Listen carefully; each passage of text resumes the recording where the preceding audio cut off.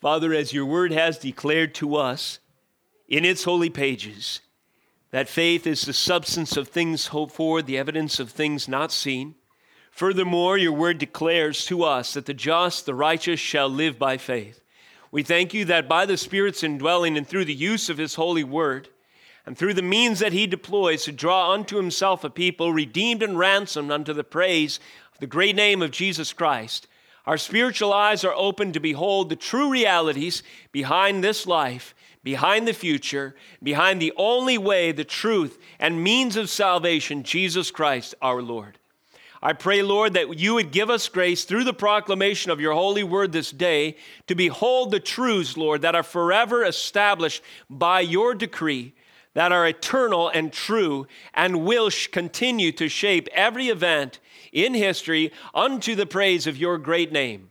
When in the future you will ransom and redeem for yourself, not just a people from every tribe, tongue, and nation, but along with them a new heavens and new earth, a new habitation for those who will then give you glory, with sins atoned for fully and finally upon the shed blood of their Lord and Savior Jesus Christ, with lips fitted with new voices, joining together in perfect unity the song of worship unto the Lamb that was slain, and their clothing resplendent with the purity of Jesus Christ's own righteousness that covers us forever and ever unto your glory. We look forward to this day, Lord. And I pray that the eyes of our faith would be further enlightened, that they would be trained to behold, and that our hearts would ring with appreciation at the truth that you have obtained for us such great riches in Christ. As we look now to your word, we pray that you would open our hearts to receive. We pray that you would use this means, Lord Jesus, to proclaim to us things that will establish our faith and secure us and equip us to proclaim your name in a world that so despises you. And all that you might use this proclamation to draw unto yourself from the death of sin more saints who will worship you in spirit and in truth. We thank you for this day. We give you glory and praise. In Jesus' name we pray. Amen. Praise God. This morning we turn to the first book of the Bible again, Genesis. Turn with me, if you would, in your scriptures to Genesis 1, verses 3 through 11. As we begin to consider in our series, the opening words of God's holy scripture, the first events of this universe, when God spoke light and all that followed of this world into being. Powerful words, powerful foundations for our understanding of God, his works and his ways, the world, the environment he has created, and his means of grace even for his people. This morning, the title of our message is By Design. The point being that everything in Scripture, and especially as we consider the creation narrative, is by design. There is a particular purpose in mind as God unveils his works in this early evidence of his creative glory.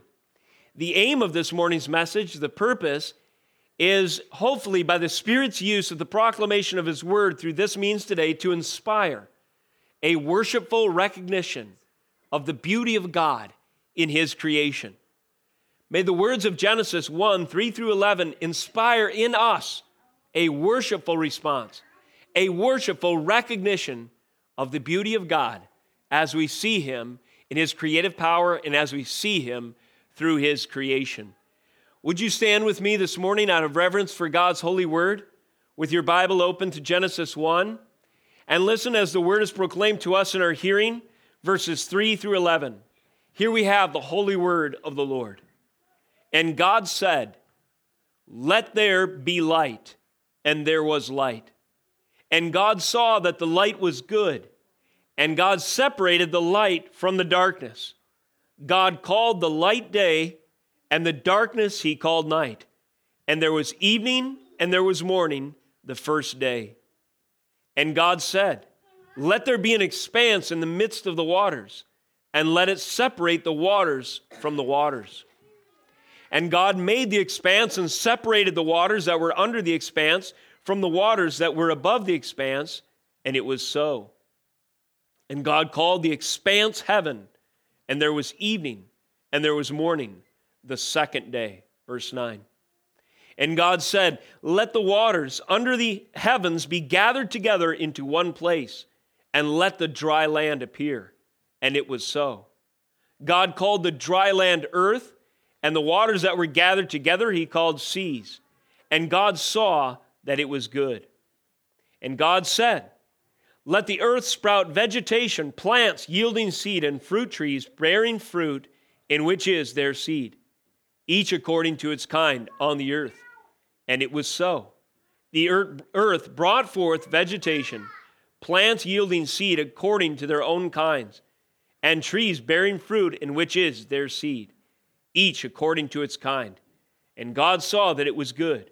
And there was evening, and there was morning, the third day. This is the word of God. You may be seated.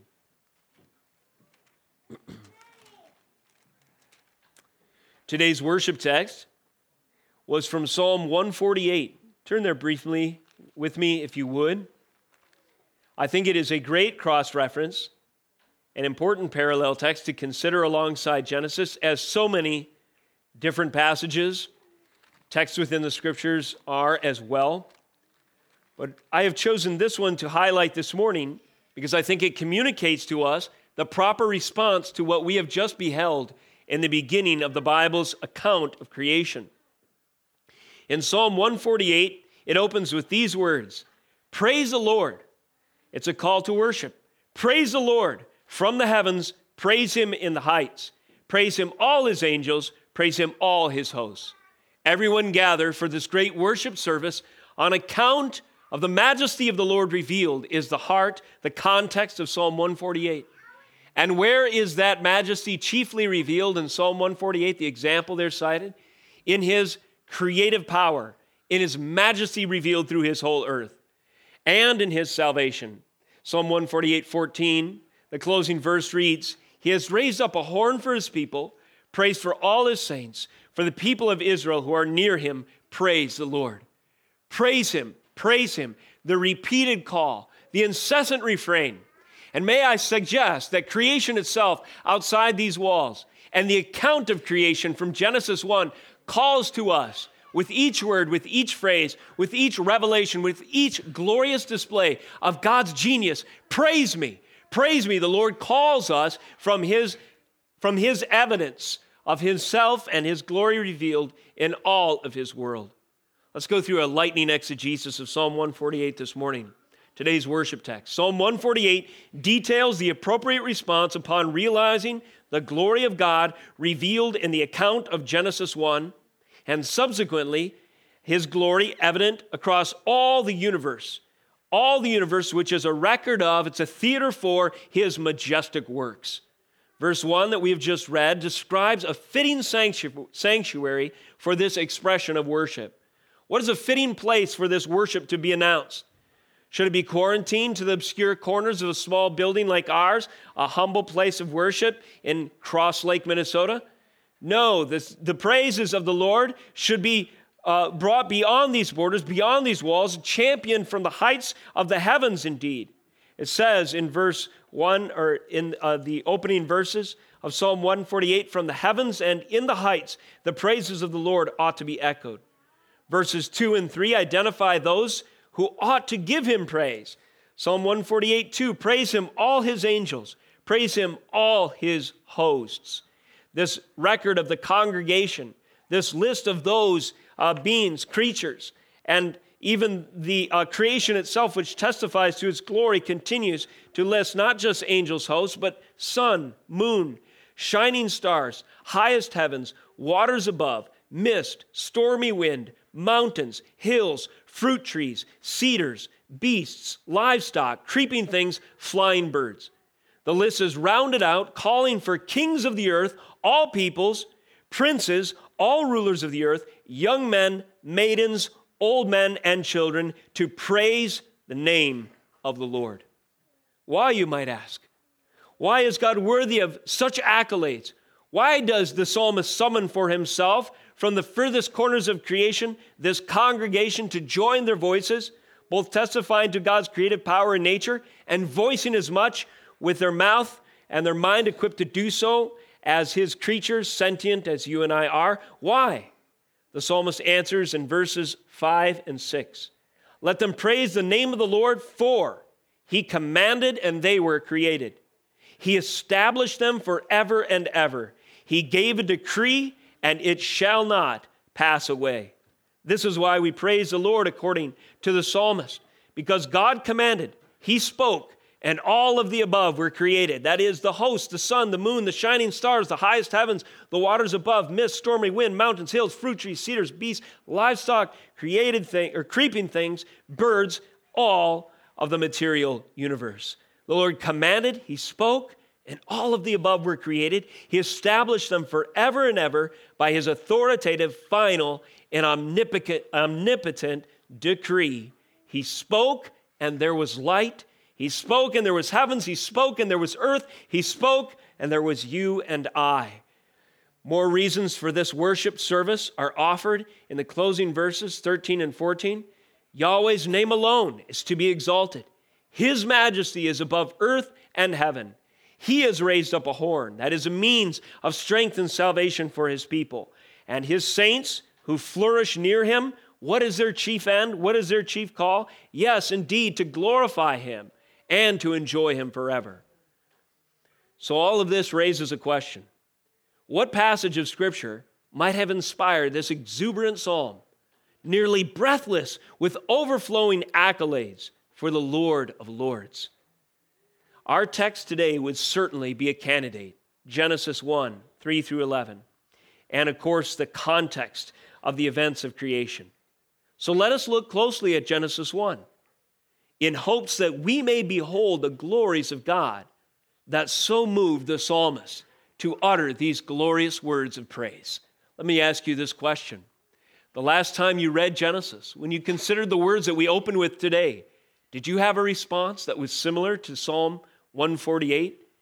Did you mix your praises in your mind and in your heart, in your words, your confession and your song with the fire, the hail, the snow, the mist, the stormy wind that fulfill his holy word?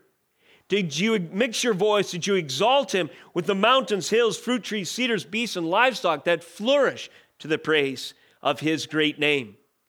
Did you assemble for yourself young men, maidens, together with old men, children, kings of the earth, princes, and rulers, because a worship service is deserving of this great evidence of the Lord's majesty?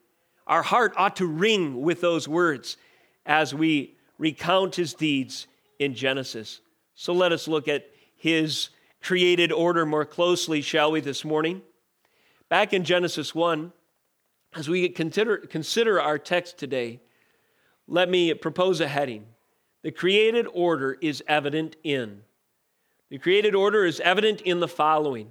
First of all, the universe described in Genesis 1, and then let me add the universe that we experience as we interact in this world around us. The created order, the order of God, the plan, the intention, his world, which was by design, is evident in the universe. And we'll see some ways that Genesis 1 proclaims this. Secondly, the created order is evident in the literary structure of Genesis 1. The way that the account is structured, the way that the words are ordered, the way that the account of the 6 days of creation are given to us in the seventh day of God's rest, gives to us an evidence of God's created order. And thirdly, we'll look at a couple other places in Scripture, parallels, contrasting parallels to Genesis 1. Also evidence God's created order. That's the basic framework for our message today. Let us consider point 1. The created order is evident in the universe described in Genesis 1. Let us notice again these words. In the beginning, Genesis 1:1, God created the heavens and the earth. We've remarked in a prior message that when the Bible speaks in this way, when it uses the term heavens and earth, it's a catch-all term. It refers to all of the created realm. Heavens and earth, that is the entire universe. All that can be studied, all that can be seen, all that is visible to the telescope as far as we can send it into the furthest reaches of space. This is the heavens and the earth. And these were created by the Lord in the beginning. Verse 2, the earth, our scriptures record for us, was without form and void, and darkness was over the face of the deep. and the Spirit of God was hovering over the face of the waters. So here we've remarked, we see the agent of change. We see a supernatural power, that which is outside and distinct from the universe, acting upon this material, this matter, and this space. This agent of change, this active element, this supernatural force is described not in an impersonal way, but in a personal way. As the third person of the Trinity, the Spirit of God himself hovering, as it were, the way a bird would do over its chicks, nourishing them, drawing forth almost, or so to speak, the life from within the egg, waiting for that moment when the shell bursts and the chicks come forth and evidence the power of creation, of regeneration, or of generation, as it were. The Spirit of God was hovering over the face of the waters in this way. There is a suspense building. There is a sense of power contained in these words. And this seed form is about to spring forth into glorious light. And the first rays of this power of God are seen in the next verse, verse 3. And God said, "Let there be light." And there was light. And God saw that the light was good. And God separated the light from the darkness. God called the light day, and the darkness he called night. And there was evening, and there was morning, the first day. How do these words we've just considered evidence the order of the Lord, his created order, the nature and character of our God, whose will and intent is expressed perfectly, completely, succinctly, and with purpose, with an end whereby he has purposed all things to give praise and glory to his name? Well, we see this in the nature of the very universe itself.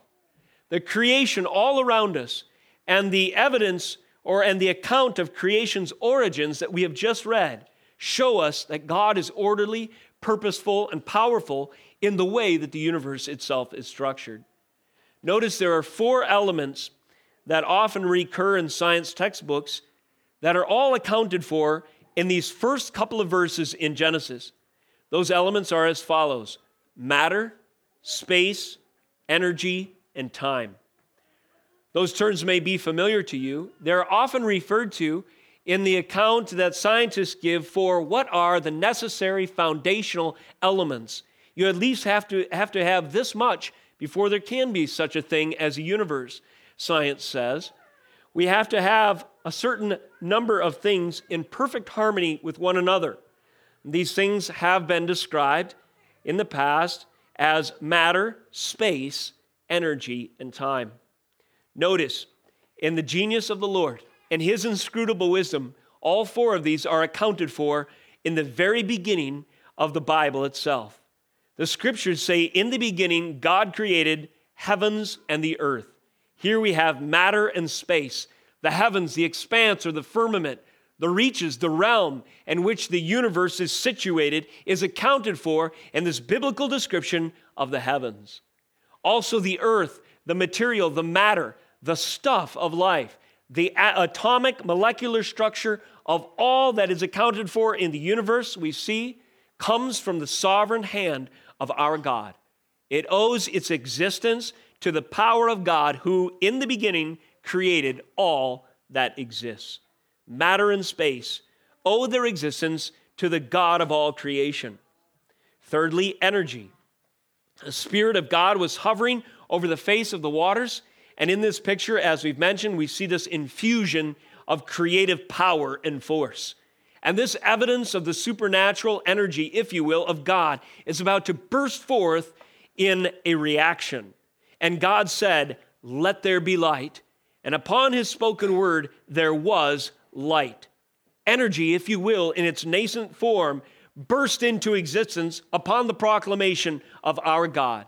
The molecular structure of our universe began to interact following permanent laws that God established, laws of the universe that cannot be broken by anyone apart from him, that will order, construct, and cause electrons to orbit around, if I remember my science correctly, the nucleus of the atom, heavenly bodies to orbit around according to the laws of gravity, larger bodies in the center. We think of our solar system. the circular motion which holds in this fixed point, as it were, relatively speaking, whole galaxies across the landscape of the known universe.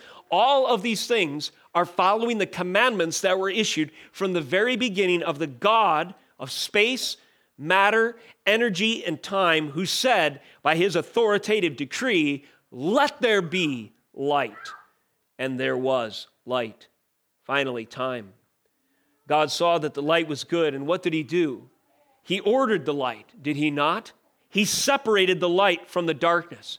He created categories that now would mark time, day and night, changing of seasons. And as the progress of creation continued, eventually, lights to rule the day and lights to rule the night, and a well-regulated, perfectly tuned order of things that even scientists, unbelieving ones now, are forced to admit in terms of the quote-unquote fine-tuning of the universe. I have heard often say, evidential apologists who try to point to the unbelieving world, particularly the scientific community, and say, look at all this evidence for the Lord and his glory. I've heard them often say their most powerful argument in that category of convincing or persuasion is the, quote, fine-tuning of the universe. How do we account for the multiplicity of systems, the infinite number of absolute finely tuned details that must be in proper calibration with one another in order to sustain space, time, energy, matter, life as we know it? Brothers and sisters, we have the answer. We account for this because in these words in Genesis 1, in the beginning, God, the creator of heaven and earth, created these things, the universe, and continues to sustain them by the laws that he imposed, that he dictated to this world and everything beyond in the material cosmos by his authoritative decree. The evidence of God's order is further seen in his establishment of night and day, time itself, and even the order and structure of the creation week. And to this day, in spite of our great apostasy in the West, we still affirm a 7-day week, do we not? To what do we owe this structure whereby we order our lives? This, the first day of the week, we celebrate the Lord's resurrection, and even all of American society still structures itself and revolves around a 7-day week. The origin of this kind of structure that we yet maintain, even in our relative rebellion as a society, broadly speaking today, goes all the way back to the God of order, to the God of matter, space, energy, and time, who in the beginning separated the light from the darkness, called the light good, and established the terms, the conditions, the order, the structure, the regularity, the fine-tuning of the universe in his decree. Let there be day, let there be night, as it were. Let there be light, and ordering it so. Thus, matter, energy, space, time, all are accounted for in Genesis 1. The universe itself testifies to the order of our Lord. The created order is evident in these things. Notice, by contrast, what wicked man wants to say accounts for the universe as we know it. You've heard of the Big Bang Theory. In the beginning, according to this world, in their apostasy and their rebellion, and they're exchanging the glory of God for that which is created, they say, often in scientific realms and so forth, quote-unquote science, in the beginning, there was a huge explosion, and now everything we have is all around us. Do you notice that in this idolatry, the scientists want to ascribe all the order and the fine-tuning that we see around us to one chaotic explosion? In the beginning, there was chaos, and the chaos burst forth spontaneously into order? I don't think so. Will this worldview and this accounting carry any weight or any merit, even in its logical progression? No, its premise is askew. It's a rebellious notion. The primary motivation, I suggest that we hold it this day, is that we don't have to bow before the obvious source, designer, and sustainer behind this entire universe. Order comes from order. Design comes from a designer. A perfectly fine-tuned, highly calibrated, unfathomably so universe owes its creation to the one who set it in motion and sustains it by the glorious word of his power. And no one is we'll stand before the Lord one day with any excuse because evidence to this effect is all around us, not to mention his holy word. In the universe, described in Genesis 1, and all around us, we see testimony of the Lord's created order. Have you ever asked yourself how there was light and why there was light before the sun and the moon were created? In Genesis 1:3, God said, "Let there be light," and there was light. God saw that the light was good, and he separated the light from the darkness. Now, this is interesting in part. It's intriguing, and we ask ourselves why the creation week is structured as such, because in verse 14, God says, "Let there be lights in the expanse of the heavens to separate day from the night, and let them be for signs and for seasons and for days and years." With the testimony of greater Scripture, I think there are two reasons, perhaps, why light was created before the sun and before the moon. Before the natural sources of light existed, there was light, according to the creation account of Scripture. What accounts for this observation? Well, let us compare in broader Scripture the manifest power and presence of the Lord, even utilizing light itself through the course of redemptive history. Do you remember the force or the manifestation of the Lord that guided the children of Israel through the wilderness? Was it not the pillar of cloud and the pillar of fire? And we recognize in these manifestations that there was a light source from God himself, a light source that was not contingent, as it were, on a secondary means. It wasn't the sun that led the Egyptians or the Israelites out of the clutches of Egypt. It was God manifesting himself in a pillar of fire. And therefore, it would be paganism indeed to worship something like the sun and the moon. Think about the burning bush, God revealing himself to Moses. There was something unique about this experience when we look at it more closely. We've mentioned this in the past. One detail in the text is the fact that the bush was not consumed. This fire rested upon the bush, but it was not dependent on the bush as its fuel source. A fire with no fuel, a light with no source in nature. What could account for this image, this picture? God himself. Young people, you have learned recently among the attributes of God that he is known exclusively and only in all the created realm for his independence. That is, God needs no other. God is in and of himself complete, fully functional, fully operational. God is the technical philosophical term aseity. It is the self-contained power. God has everything in and of himself that makes him who he is. When God reveals himself and his way and his means through creation itself, he sometimes demonstrates this attribute in a fire that has no secondary source. A bush is not consumed because God is a fire that needs no kindling. A fire leads the people out of their bondage in Egypt with no source because the light of God comes from himself, as it were, and his created power is owed to his word, his intent, and him alone. So in these elemental foundations of creation itself, we see that the account of Genesis 1 prevents us from pointing to the sun as the source of our life and pointing to the moon as the object worthy of our worship. Pagans of old have made this mistake, but you would not make this mistake if you read the Word of God with Spirit-inspired comprehension. You would know that before the sun and moon existed, there was light, and before light existed, there was God. And by his sovereign power alone, we owe our life and our light. Now, materially, that's a theological reason, perhaps, why light is listed first, even before the sun and the moon. But materially, there is perhaps some significance as well. That is to say, that light perceiving the heavenly bodies speaks to the elemental physics behind the universe. God spoke, that is to say, and conditions necessary for matter and energy were immediately present.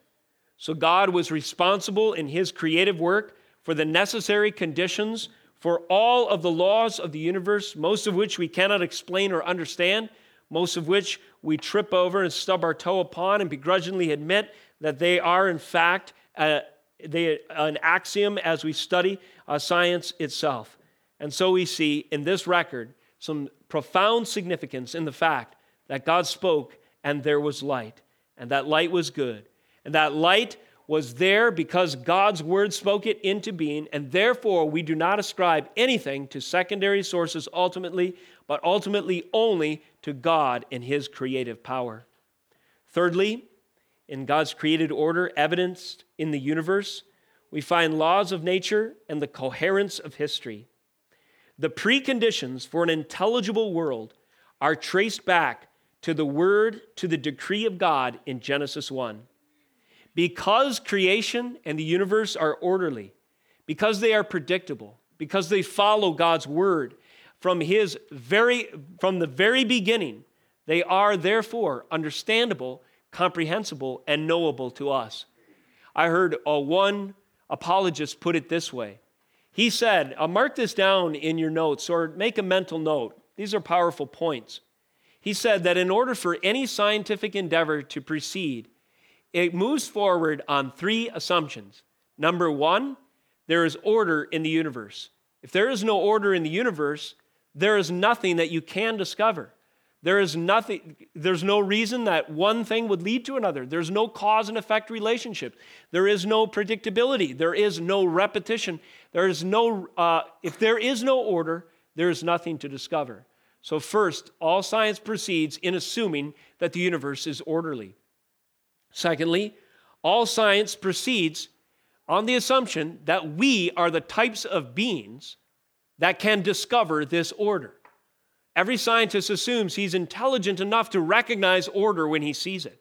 Every scientist assumes that he has the ability, tools at his disposal, his mental comprehension, and whatever he assembles for himself in the laboratory to be able to ascertain certain bits knowledge and wisdom as he interacts with God's world. Why is this? It is because further in the creation week we see that we are made in the image of God. Have you ever seen a laboratory for a bunch of cows where they're carefully discovering mysteries of the furthest reaches of the universe? Well, let's take, scientists love to champion the relative intelligence of dolphins and apes. Have you ever seen any secret laboratories under the ocean where apes or where dolphins in this case have, pencils behind their ear? I guess they don't have ears, but, clipboards in their flippers. And they're calculating and doing careful, discoveries on the nature of things beyond the realm of their next meal, their next fish. No, they're chasing a mate and they're eating smaller sea creatures. This is what dolphins do, right?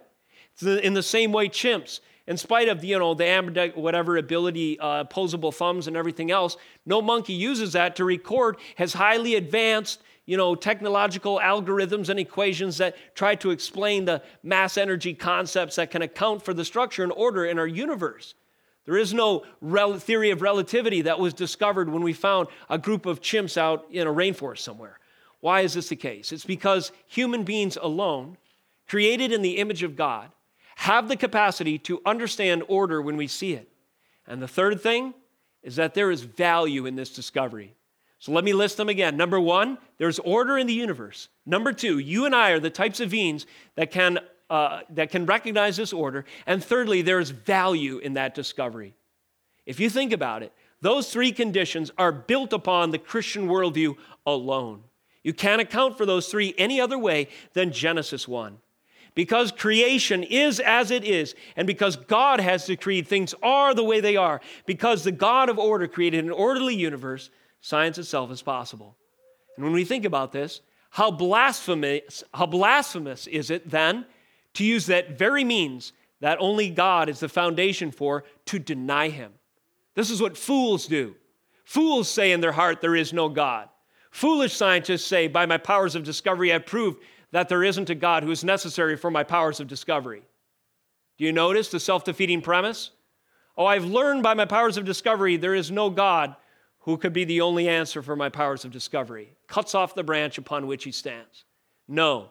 So we go back to Scripture, we see that the coherence of history, the coherence of nature, the order in the universe is all owed to the fact that it has a sovereign, an intelligence beyond our comprehension. a powerful and purpose-oriented being, God himself, the eternal Yahweh, the uncreated one, who is there, the Alpha and the Omega, the forever sustaining power behind the universe, who by his word and by his decree alone is responsible for all that we see around us. The created order is evident in the universe described in Genesis 1. Second point, more briefly this morning, the created order is evident in the literary structure of Genesis. We'll just touch upon this briefly because in coming weeks we will discuss it and we'll look a little more closely. I've recognized a pattern in studying with some commentary in the structure of the 6 days of creation, and this is fascinating. You can make a little list in your notes. Number 1, light. So light was created on the first day. Second day, air and water. Third day, dry land and plants. And then those three you could put in a line. Day 1, light. Day 2, air and water. Day 3, dry land and plants. Think of those as the environment or the conditions necessary, the realm, their habitats, if you will. And then notice in these environments, these three different realms of the created order, how they are filled with its inhabitants in the next 3 days of creation. Number 4, lights. The fourth day, lights were created. Lights that inhabit, if you will, the habitat or the environment of light or the heavens, or generally speaking, this area, this realm above the earth. Number 5, fowl and fish. So those are what populate air and water. And number 6, animals and man, which primarily, of course, inhabit. These are the creatures that crawl and so forth. They primarily inhabit dry land and feed upon plants. So there's a purpose, there's an order in the structure. Commentators have noted 2 triads, that is, 2 groups of 3. And in these 2 groups of 3, we see that creation itself, even in the structure of the literature here, was not arbitrary, but testifies to an orderly God who creates a place as a habitation and then fills it with his glory. The Lord created the heavens and the earth, and then he filled them with the heavenly bodies that give him glory and testify to his power. The Lord created the habitation.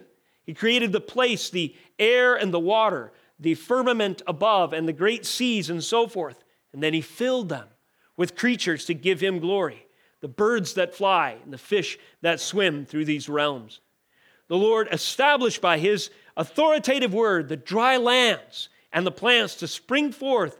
And in this environment, in this habitat, he filled out the ecosystem with plants and dry land, with animals and with man. And so we see a purpose, a direction, a telos that is a design that a creator, God, has in mind to reveal his order to us, even through the account of his creation. We see this pattern of realm or place and then habitation for his glory repeated all through Scripture, do we not? You yourself, if you are a believer in this room, are a temple for the Holy Spirit. God has created a realm in his new creation. When you were born again, he sanctified you as a temple for his Holy Spirit. That is, by his creative work, he created a realm, a place, a habitat suitable for the glorious indwelling of his Holy Spirit. Place and inhabitant, giving glory to his name. We see this in the picture of temple, and the instructions of the tabernacle create this beautiful area, environment, suitable for the presence of the Lord. And when everything was accomplished according to his word, the Spirit of God himself was enthroned upon the cherubim, rested with his people, and inhabited the place, the place prepared for his dwelling. The new heavens and new earth are a place that will be recreated as a realm. They will be the redeemed place for God to manifest himself with his redeemed creatures. You and I will join him in this place that we read of in God's future plans for his world. Now, this pattern of habitation and indwelling is all through Scriptures, and it goes all the way back to Genesis 1. These are foundational truths about God's glorious order. even in the literary structure of Genesis 1, we see these patterns laid out, and they will be repeated through Scripture and evident throughout all history. This unfolding is a glorious one. There is a direction, there's an end, there's a greater and increasing, escalating revelation and knowledge of the glory of the Lord that is presumed in this trajectory and this direction. You have sometimes heard it said of the pagans that history merely repeats itself. This is based on the assumption that there is no intelligent being guiding, directing by his sovereign hand of providence the direction of all things and all events toward a particular goal. The doctrine of providence, as we understand it in Scripture, militates, it refutes this notion of fatalistic, cyclical direction of history. History itself is by design. The title of our message today, Events Are Progressing Forward Unto God's Revelation, as we've read and we'll cover again in our sermon later today. Habakkuk 2, the glory of the Lord will cover the earth as the waters cover the sea. This is the purpose, the goal, the telos, the end, the fulfillment, the unfolding, the glorious revelation to which all events and all creation is moving. And there are a lot of things that God has purpose in between point A and point B, but you and I are living in that unfolding. And you and I witness that unfolding all through Scripture, and here we witness its beginning. The coherence of history, the structure of redemption, the way that all things move forward according to God's decree goes all the way back to an orderly God who created an orderly structure for an orderly universe by the ordering power of His holy word. Number 3 this morning, the created order is evident, not only in the universe described in Genesis 1, not only in the literary structure of the 6 days of creation, but finally, this morning, let us note in contrasting parallels to Genesis 1. Notice in other passages of Scripture that even God's judgments assume the categories of creation. Let's consider plagues and pestilence as an example in Exodus 7 through 12. Now, we may not appreciate in our rebellion the orderly God when His inscrutable wisdom, His unsearchable beauties of His holy character, we owe our very existence. We may not appreciate that. Sometimes God's correction and oftentimes His judgment for this obtuse and rebellious state of mind and soul in man, sometimes this receives the judgments of God in the form of Him withholding some of His order or restraining His hand that sovereignly directs all things for a moment and introduces a level of frightening circumstance that, when the Holy Spirit uses, awakens us to the reality that we owe our next breath, all of our existence, to the Lord of glory. And if He were to remove it for a moment, you and I are doomed. We see this in the plagues and pestilence that fell upon Egypt in Exodus 7. The Lord said to Moses, "See, I have made you like God to Pharaoh." Isn't that interesting? So God has delegated an agency to Moses in order to teach Pharaoh to bring His word and His wonders to Pharaoh. So God, the voice of God is coming through Moses as His agent or representative, and He's bringing a message of judgment to this man. I wonder what God will tell Pharaoh. Well, first of all, He will tell him that you better respect the separation of the land from the waters. You better respect the fact that God has ordained the H2O molecular structure of water itself, because without it, it could be something as arbitrary as blood if God removed His restraining hand for a moment. When God begins to introduce a degree of disorder to creation, we see it unfolding in these plagues. Verse 14, then the Lord said to Moses, Pharaoh's heart is hardened. He refuses to let the people go. Go to Pharaoh in the morning as he is going out to the water. Stand at the bank of the Nile to meet him, and take in your hand the staff that turned into a serpent, and you shall say to him, the Lord, the God of the Hebrews, sent me to you, saying, let my people go, that they may serve me in the wilderness. But so far you have not obeyed. Thus says the Lord, by this you shall know that I am God. Behold, with the staff that is in my hand, I will strike the water that is in the Nile, and it shall turn into blood. And of course, this happened. Now, the power of God was evident in the touch of that rod, which was imbued by the power of the Holy Ghost, as it were, changing the water to be something different than God had ordained it to be. God suspended his rules for the universe in this miracle to demonstrate that he is God of water. Water is not God. The Egyptians likely worshiped the Nile. This river was not God. It was evidence of the God who had the power to create it, ordain it, and sustain it in the first place. And to this God, Pharaoh must bow, or else what? Or else his streams of life-giving force through his land will be turned into the symbol of death. Water, life-giving water, will be turned into the fluid of death, as it were. Blood runs through the land. Now, the assault of creation, where creation turns against Pharaoh and Egypt in judgment, continues. You remember, frogs, gnats, flies, Egyptian livestock die. Even the heavens turn against them. There's hail. Their body systems rebel. Boils break out. There's locusts that descend upon the crops. That which they have cultivated and grown becomes victim to this judgment. Finally, darkness settles over the land.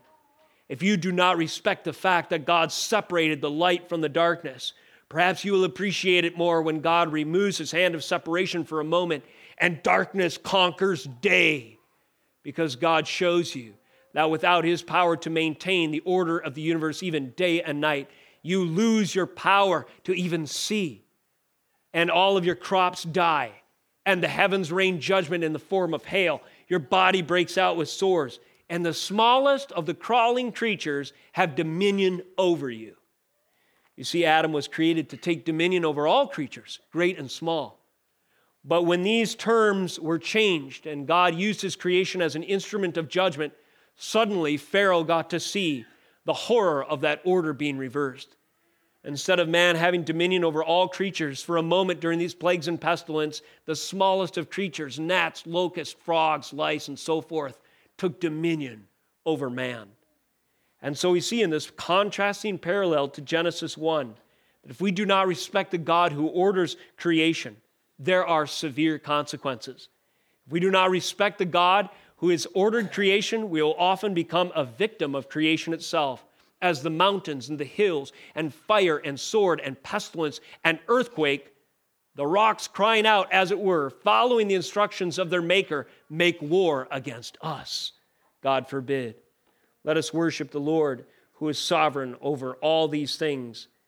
Secondly, covenant sanctions. Turn with me to Deuteronomy 28, contrasting parallels to Genesis. If the people are not faithful to the covenant, that is, if they do not recognize that the Lord himself, from the very first words that Moses wrote in Genesis 1, creates, ordains, and sustains all things, and therefore is worthy of that Psalm 148 kind of worship, consequences will come upon them. And that which they appreciate, as it gives them food and so forth in the created order, will again make war against them. What will happen? It says, you shall write, or it says the curses of Mount Ebal in Deuteronomy 28, verse 7, or verse 8, the Lord will command the blessing on you in your barns and in all that you undertake. That's the portion of blessing. Verse 15 records the penalty for disobedience. If you will not obey the voice of the Lord your God, or be careful to do all his commandments and his statutes that I command you today, then all these curses shall come upon you and overtake you. Listen, cursed shall you be in the city, cursed shall you be in the field. Cursed shall you be in your basket and your kneading bowl. Cursed shall be the fruit of your womb and the fruit of your ground, the increase of your herds and your young flock. Cursed shall you be when you come in. Cursed shall you be when you go out. Notice verse 20. The Lord will send on you curses, confusion and frustration in all that you undertake to do. And notice the means, the instruments of God's confusion, frustration, and cursing. Instead of the earth bringing forth seed to multiply, instead of man being fruitful and multiplying, the way in God's created order, the blessing was intended. Now these things, due to their disobedience, become curses. And God destroys the crops of their field. That which they attempt to gather to sustain themselves becomes poison on their tongue. The fruit of the womb and the fruit of the ground no longer yield their increase. God reserves the right in his sovereignty to use his very created order as an instrument of judgment, of correction, of covenant sanction against his people. But on the other hand, there are blessings that attend the righteous, and Deuteronomy 28 opens with these. It says, all these blessings shall come upon you, verse 2, and overtake you, if you obey the voice of the Lord your God. Blessed shall you be in the city, and blessed shall you be in the field. Blessed shall be the fruit of your womb, and the fruit of the ground, and the fruit of your cattle, increase of your herds, and your young of your flock. Blessed shall be your basket and your kneading bowl. Blessed shall you be when you come in, and blessed shall you be when you go out. So you see again, evidence of God's created order, even in these contrasting parallels to Genesis. Let us worship the Lord. Let us acknowledge him. Let us not be like apostate Israel. Let us not be like hard-hearted Pharaoh.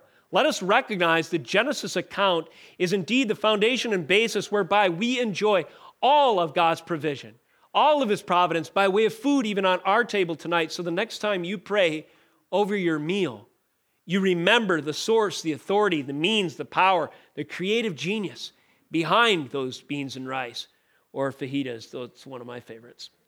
So anyways, these are examples in the scriptures of how foundational and important creation is, and consequently, the consequences of denying the same. Now, this pattern is seen all through the scriptures, even through Revelation. We don't have time to touch on these this morning, but on your own time in Revelation 6 through 8, all the way through 11, it's interesting. There are seals that are being opened, and each seal is associated with a revelation of God in the form of symbolic judgment. Trumpets, the same. These trumpets, the last seal is, in fact, unfolds in trumpet blasts. And up until the seventh trumpet blast, each one of those interventions of the Lord, just about all of them represent making war against God's enemies using creation itself. God employs creation as an instrument of his judgments all through history, from Genesis to Revelation. And so we acknowledge these things through the course of Scripture, that God, who reserves the right to order all things because he has ordered them in the first place, also is powerfully made known, not just in the way that he sustains this universe according to his laws, but also in the fact that he uses these very things as judgment at times to reveal the harsh consequences of denying the same. Finally, this morning, the language of Genesis is used throughout the language of redemption. One of those parallels in Genesis 1 is the fact that you are a new creation in Christ Jesus. The created order evident when God made the heavens and the earth is something you as a believer in this room can relate to. Because as we've mentioned before, there was a time in your soul when on the inside you were darkness, without form and void.